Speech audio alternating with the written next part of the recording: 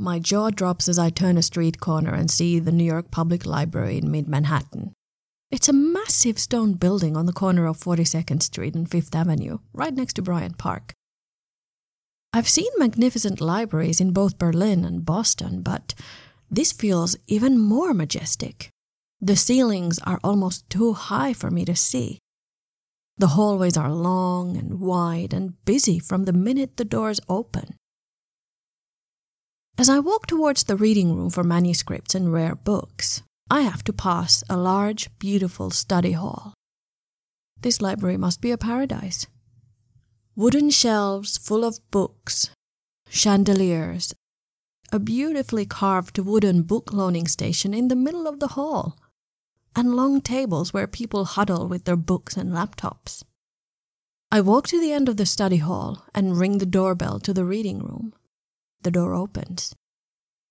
I have ordered several boxes of archive material in advance, and now the documents are just a few steps away. I sign in, sit down, and open the first box.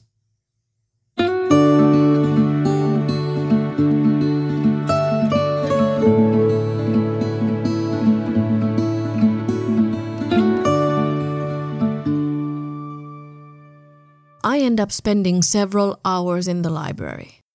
As I browse letters and manuscripts and take as many photos as I can, I can't help but smile because I already know I'm gonna have to return to the US. I won't have enough time to go through everything I want to. There's simply too much material and too little time. I wonder what Hazel would say if she was here. She helped compile these papers after Maurice Werner, her second husband, passed away. She's the one who contacted NYPL to create the collection in the first place. But I wonder, did she foresee someone going over the papers some 40 years later in order to research her life instead of his? I stop for a while to read a passage in one of the manuscripts or letters where Hazel is mentioned, and my thoughts return back to the dunes immediately. I can still feel the sand under my bare feet and the salty air on my skin. It was so quiet and calm in the dunes, and here we are, in New York, where silence is a commodity that you can buy, I guess. What a crazy thought.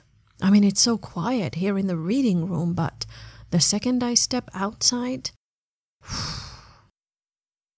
But not everything is for sale. There are things one simply cannot buy, or should not buy. I feel very strongly about this in the present-day world, and so did people in Provincetown decades ago. You see, the early 60s were a critical time for the protection of the dunes, as there was a lot of commercial interest in Cape Cod. Imagine, instead of sand, sea, and quiet, you'd have hotels and resorts in the dunes, one next to the other. I guess if you start to buy silence by turning landscapes into profits, you can only do it once, and then the silence is gone, forever.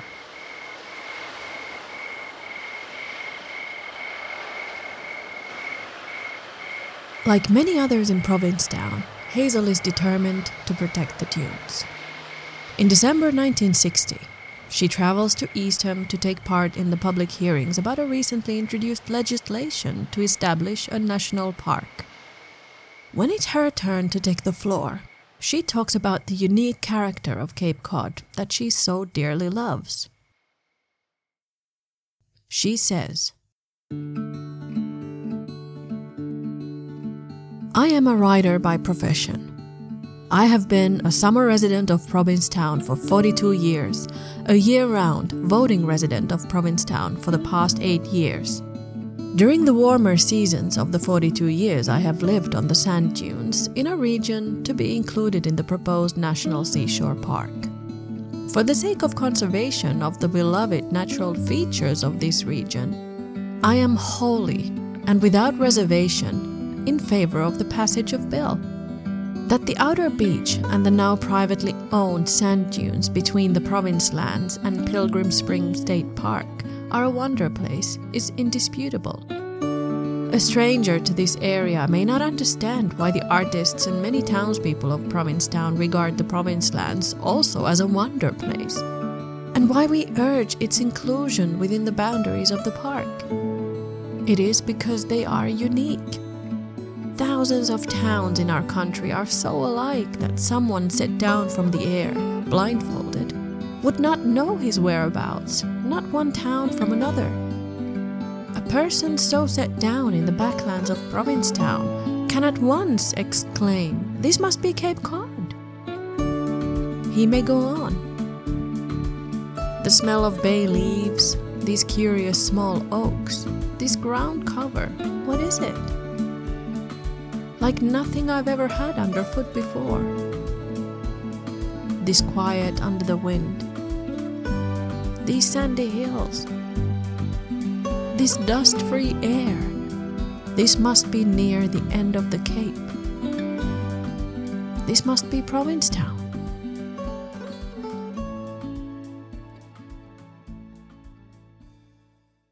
The following year, in 1961, President John F. Kennedy signs a bill to establish a new national park, the Cape Cod National Seashore. The dunes are now protected for future generations to find paths, places, thoughts, visions, layers of history, destinies even. Salvaging the dune shacks is a different story altogether. But I mean, where would I be had the park not been established in the first place? Would Hazel's story as a dune lover even exist? Would I have found it? I don't think so.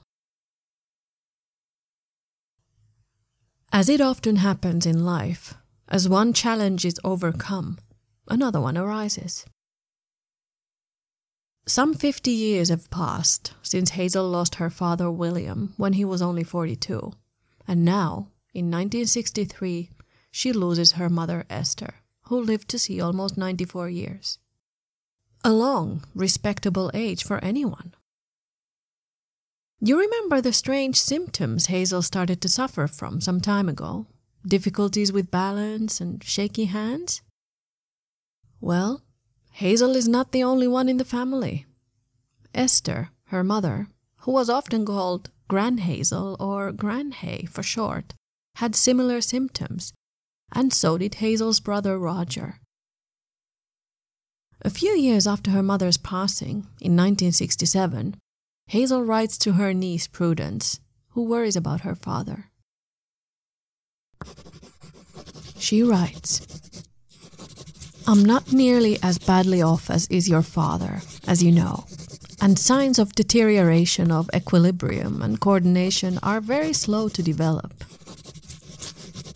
I don't mean to be smug, but can't resist saying I attribute this less to good fortune than to good nutrition and especially to moderation in drinking. I never drink at parties and have 2 martinis a day, nothing else. If wine with dinner, I pass up the martini. I'd scream if I couldn't have these 2 drinks." Sally's neurologist tells her the Marie syndrome begins to be observed at about the time of change of life. All my girls see signs of it, but are not distressingly off balance. And as they live moderately and well in the ways I've described about myself, I don't speak for Jane, as she has a weakness for alcohol, alas, they will very likely not be too distressed in later years. Gran Hay certainly had the syndrome, but it didn't show up until her late 70s, so far as I know. That's when she first spoke of her staggering to me. She wondered why she didn't walk straight anymore. You ask if your father will ever walk.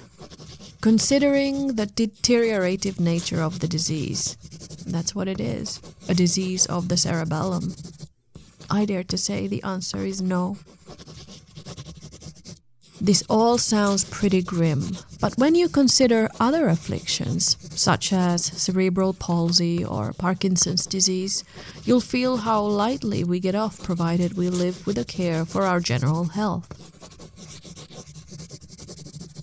I'm sure a doctor would tell you to have children by all means, but don't take my word for it. See, or in writing consult, any good neurologist. When next fall I consult one such, I'll ask him about this, but I'm already sure of the answer. Bear in mind that the thinking part of the brain is not affected, only the equilibrium and coordination controls.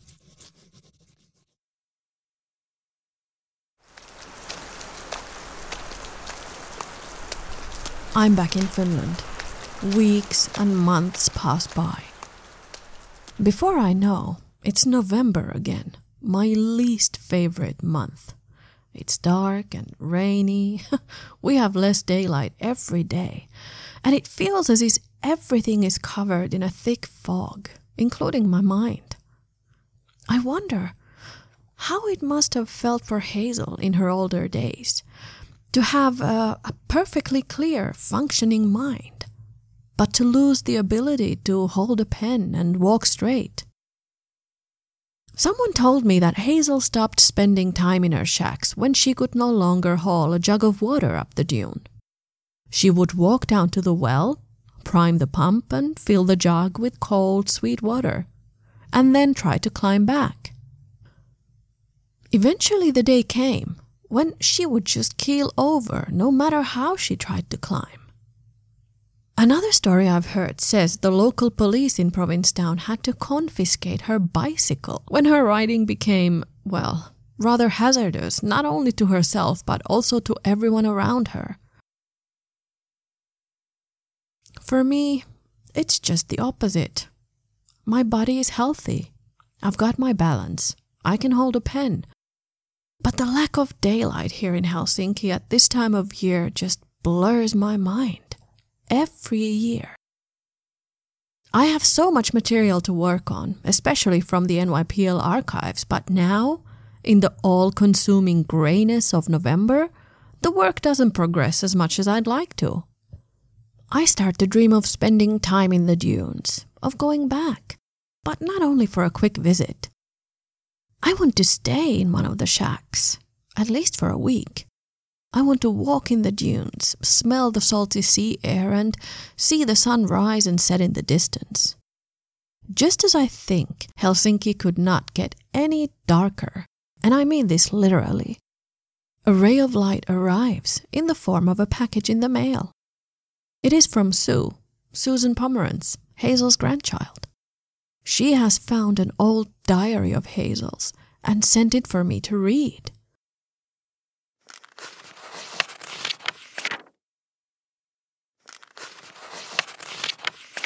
The diary from 1913 is a small notebook, a standard diary, maybe 3 by 5 inches in size, published by the Standard Diary Company.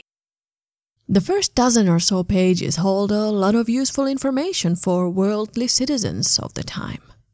There are the values of foreign coins, income rates on stocks, special poisons and their antidotes, weight information on different grains, weather signals, and their interpretation, of course, tide tables, and then a list of the presidents of the United States. Hazel has scribbled entries and small remarks with a pencil here and there. I've got used to reading adult Hazel's notes on various topics, and here is Hazel, the preteen. She has checkmarked all the common first aid tips, as if to remind herself that she knows how to handle snake bites, electric shocks, or fainting. The list of 27 presidents of the United States comes right after the weather signals. I notice Hazel has added a new item to the list with her steady, adult-like handwriting. It reads, 28, Woodrow Wilson, March 4th, 1913. It makes me smile. As I look at the entry, I realize Hazel was a note-taker from an early age, an observer, a writer. To write, for her, was to think. I read the diary further.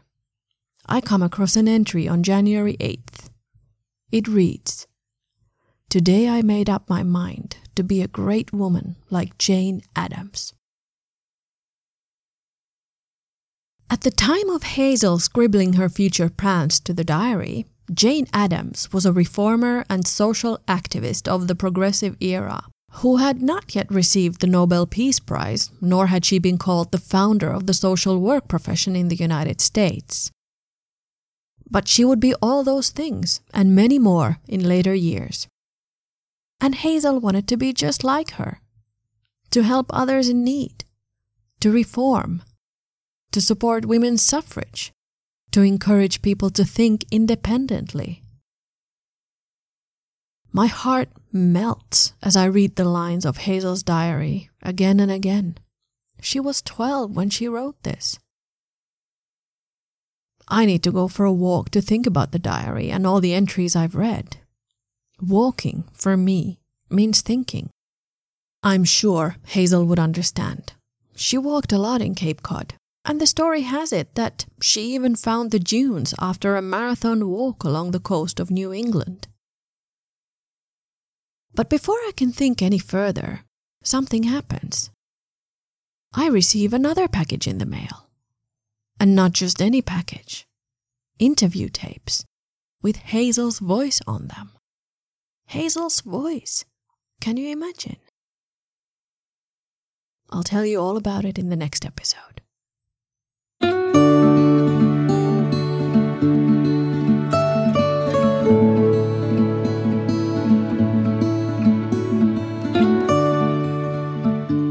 This podcast is produced by Inka Leisma and Essi Isomäki, hosted by Inka Leisma. Hazel Hawthorne's diary and letter to Prudence Hawthorne cited with permission of the Hazel Hawthorne Estate. Hazel Hawthorne's speech in the 1960 Eastham hearings quoted with a few omissions. Cape Cod audio by Christopher Seufert from his album Cape Cod Soundscape, Volume 1, available in iTunes. Theme song by Studio Le Bus.